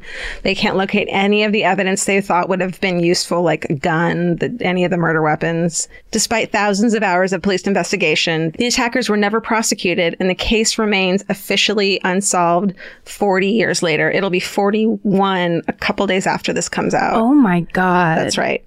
Retired state police investigator Brock Appleby said, quote, "That investigation could be used as an example of what not to do." During the summer of 2018, the community of Speedway raised money to plant 4 red oak trees in honor of the Burger Chef victims. Each tree is a plaque with a short description of each of the victims. Ruth Shelton says creative, honest, and kind with a love for music. Jane Freet says a leader with a sense of humor and a heart of gold. Mark Fleming says friendly and selfless with a sense of style. And Daniel Roy Davis says talented photographer who made loved ones smile. And that is the Burger Chef murders. Holy shit. Yeah. That is unfucking believable. How crazy is that fucking story? It's so weird. And you know what's funny is that I've heard the name of the Burger Chef murders. Yeah. And I assumed I put them in, Totally. I put it in with basically every other case you Brown's just chicken mentioned. murder. There's so many. Yeah. Where you just go, okay, this is a story of human greed where somebody who, it's the 70s, people are all on fucking terrible crank Oh my and God. really bad white drugs. PCP. Shit that like no one should have put into their body. No. They've gone totally insane and now they're just shooting other human beings for $40. And like for thrill kills and yes, shit. and weird bullshit of like, we'll just do this until the cops kill us. Yeah. Essentially. I mean, Yeah. that's a common story. So a lot of those ones, and we have different interests when we look in these things. I'm more in the serial killer realm of what is this intense psychopathy, but stories like that, especially when they're unsolved, I find very frustrating and upsetting. So I just put this in the file of all the other fast food murders, basically. I didn't know any of that shit. I did too, and then I started reading the book about it, and it's just there's like crimes that like I could have gone into the I-65 murders. I could have gone into like there were other local fast food chain murders that had happened around that time. Unbelievable. There's so many stories about them, and then these 4 fucking people who you think about what they went through the last couple hours of their lives being taken away, and knowing this was like not going to end well, maybe knowing they're killers right. personally. It's horrific. It's horrific. Oh my God. Amazing job. Thank you. Yeah. Oh, there was something as you told me that I was watching my own reactions to it and I couldn't stop wanting to say jokes because it was starting to freak me out. No, but I mean, when people ask us about the weird connection or isn't it inappropriate or blah, blah, blah, Right. it really is the way I deal with stress and being upset Definitely. and being extremely unhappy for other people is I need to comment on it in a way that Well, we break the tension. You're breaking because I am filled with tension right now because that's incredibly terrible. Yeah. Sorry. No, I mean, but also it's the kind of tension where you go, yes, let's all talk about these stories as long as we have to, so that you do have current day police people saying you do not do it this way. Yeah. We no longer do it this way. We have learned the lessons from these terrible cold cases where people are murdered and nobody pays for it. Well, it's the same thing too of why I love hometown stories and why like I've always been fascinated by people's hometown murders is like Speedway, Indiana is this place where everyone was traumatized. Yes. In the late 70s, everyone's parents have this story about it. You know, everyone's parents worked at this fast food place and had the night off and all these, and everyone was scared of the bombings. And it kind of like you have this little town where this little thing happens that's not national news that traumatizes the town and makes everyone make decisions differently. Yes. And everyone has those stories. And if it wasn't for the very bizarre coincidence of Jonestown happening, breaking on the same news day, it would have been a national story. Right. It would have stayed a national story. But instead, it just got obliterated, yet it was still there. Right. And for that town, it's never not been there. Yeah. I mean, unbelievable. Yeah. Yeah. Wow. Crazy. Should we do fucking Should we hooray? wrap this shit up? It feels inappropriate, honestly, to do fucking hooray. Well, that's the whole idea of fucking hooray, That's though. true. It's Let's we do think the, about it's our the record scratch moment of okay, we're not there anymore. And cleansing. A little gratitude that it's no longer 1978. Oh, thank God. It wasn't a nice time. I was there. Yeah. I was there riding backwards on station wagons with 17 other kids in one car. No seatbelts. No seatbelts. Smoking with the windows rolled. Adult smoking. Children smoking. We were forced to smoke in carpool. That's right, Ann Benedetti. I'm confronting you. Just kidding. She was the best. She was the best shittiest carpool mom. weed too. Wait. And thousands of pounds of weed would still not get you high. It was all skunked. Just give you a headache. Okay. Speaking of that, Do you want to go first? sure. My fucking hooray, and Vince? No. Sometimes you get that tone of voice where you're like, I just have to say one more thing Vince did, which I love. It's not far away. Okay. It is a love. Okay. I got to see my brand new baby nephew over the weekend. So yeah, you fucking saw the look in my face. Yeah, it's your love voice. Aw. I recognize it. He's brand new, How big? like a month old, barely opening his eyes. Is it like this? He's Like not funny yet. like watermelon size? Not even. Smaller Like than? teeny tiny. Cantaloupe? But oblong? Yes, exactly. And he just smells so good, and he's got these little hands, and he's just like so precious and sweet and cute, and I love holding him and just staring at him. But this is My other nephew's baby brother. The 101 to the 405 to the 110. Yes. Favorite. Just quick reminder, if you don't know, George's other nephew, who is 4, For you. just repeats what he hears his parents say, which is what all children do. Yeah. But when you live in Los Angeles, you often say things like the 101 to the 405 to the 10 to the 110. 10 to the 110. Well, you know what else he says now? And I feel like he's such a hard stark, and I love it. When someone asks him to do something he doesn't want to do, he goes, "I'm tired." Which hard starks are like champion nappers. And I'm just like, yes, I'm tired. I'm tired. So he has this little baby brother now, and That's the best. so sweet. That's nice. That's a good one. Yeah. What's yours? Mine's very similar. It's about my fan weekend. No, we didn't, because we posted a live show last week. We never really got to, like, I was saying this before we started recording. I was saying this to you and Steven. We never really got to, like, do a full on talk down about how that weekend was for us. So I just want to say now it was bewilderingly wonderful. Mm-hmm. And we were, or at least I'll speak for myself. No, I can speak for you. Yes, you can. We were so fucking worried that it wasn't going to go well. We were so worried. There we were like so many variables that could have gone wrong. Yes. And we were thinking about all of them. And we were worried. We were very stringent about the way we were doing it and how much we were asking of people. And we were very uncomfortable. And the whole thing was very worrisome. Yeah. In our way of, we want people to feel good and be happy that they're participating. And so I didn't understand how much of that stress I was holding until the night one, when we walked out to give the welcome speech. Yeah.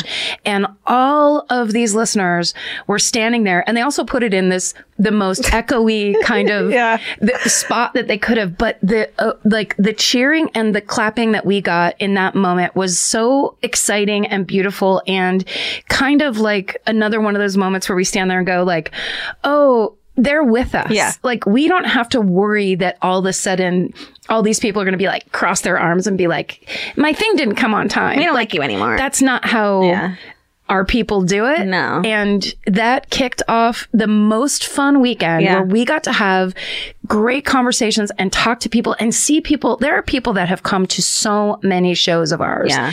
Laura, who came, I mean, there's all these people, and there was people that we just kept meeting who kept saying like, I just met these friends. I came alone. Yes. I got tagged in so many group photos of, we didn't know each other and now we're all best friends. And we all came together because we met through My Favorite Murder. And it was so heartwarming. It was incredible. Then the Murderino makers who came to sell their stuff at the weekend all told us they had the best sales weekends of their lives. And everyone was so friendly and cool and excited. And the products were amazing. And it just all felt, it was just like, it was such a satisfying. And then of course, all of our friends got to be there. You know, Percast, Murder Squad, IO Till It Right. DJ Dante Fontana and DJ Fifi LaRue are close friends. Amazing. And then just all the people that came and like threw down and participated. And the very last night, I will say this, just to wrap it up. This is a big thank you, but it's also like, it's such a weird experience.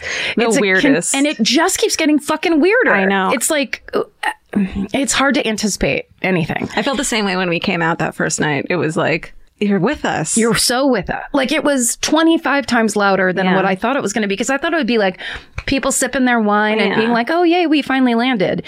And the energy and the enthusiasm and the love was so amazing. You're so lucky. And with great conversations. But then at the very, very end, the last night, we went back to our hotel, and there were 2 sets of people that were in the hotel, in this hotel bar that was completely empty. Yeah.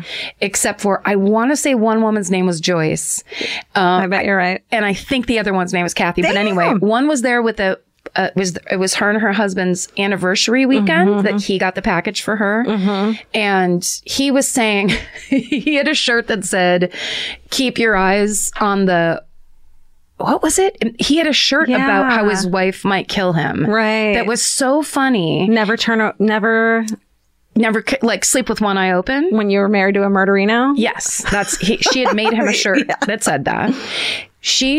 When we walked into this empty bar, basically, stood up, gave us a standing ovation. I walked straight over because she looked like a familiar person. And then she gave me a speech about how proud she is of us. That was so goddamn touching and so momish and beautiful. And then the other woman's name, and I want to say Kathy, but that's kind of... She was on her honeymoon. She was on... it was her birthday weekend. That's right. And her husband got her the package for her birthday as a gift. They were so sweet. It was just like everywhere we turned, there was a person going, hey, hooray. And it was cool too, because like our agents were there who we love, Joe and Oren. Yep. Steven was there with his amazing girlfriend. Jay was there with his amazing girlfriend. Danielle was there. Adrian was and there. Lauren were there. It was just like, it was a really fun. Vince, of course. And Vince, of course, was running the show. But it was like, it was really, also it was like it was live show experience for us, but we weren't alone. Yeah. Because we've been going out and traveling all around and having those experiences by ourselves and then coming back and being like, bye, see you later. Yeah. Like, it's very weird to process. We hug in the elevator and like, good job. And Vince is like, 6 a.m. tomorrow. Please be downstairs at 6 a.m. Yeah, so it was kind of like pulling everybody in to go, can you please come and watch this experience that we've been having and understand it with us, because it's nutso.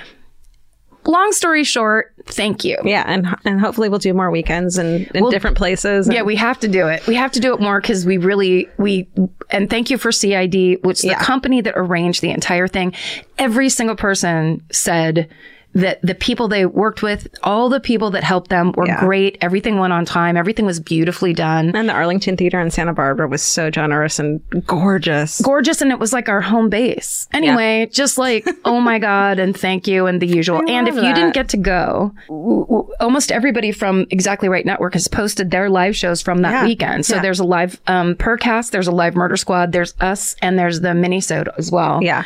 And there will be more to come, but don't feel left out. We will do it again. Yeah. And, for all the people that were there, thank you for making it such a really special experience. I've had so much coffee that I could actually keep on talking about that experience for 10 more minutes, because now I want to talk about the fancy hotel we stayed at. Now I want to talk about... No, it's really sweet, because there's so much going on with us in our lives. It's only been almost 4 years. So that's weird. it. And these live shows are they've become this thing that we just do, and we go on stage and they're great, and we have so much fun, and it just happens, and we record in this office and it just happens. But then there's these little moments, like when you meet a special like a fan, or you go to these incredible weekends, or like someone sends you a lovely letter that just like hits you how fucking big this is and how life-changing this has been for us. It has. This is not how I expected my life to be at all, and it's the most shockingly wonderful thing I could have ever imagined. Yeah. I might have to go under the table and have a quick cry. I'll be down there with you, but I'll be making fun of you the whole time. That's okay, because I can't cry. It's just from the inside of this, people tell us from the outside all the time, like, we're proud of you, or this is exciting, or it's been so cool to watch this. Yeah. From the inside, it's been so fucking weird. We can't even explain it. Yeah. We might as well have been abducted by aliens. Yes. But thank you for still being there with us, because it continues, apparently. Yeah. We'll do it as long as you feel like doing it. Totally. Like, let's fucking just do it. And we appreciate you guys listening. Yes. Thank you so much. Stay sexy. And don't get murdered. Goodbye! Elvis, you want a cookie?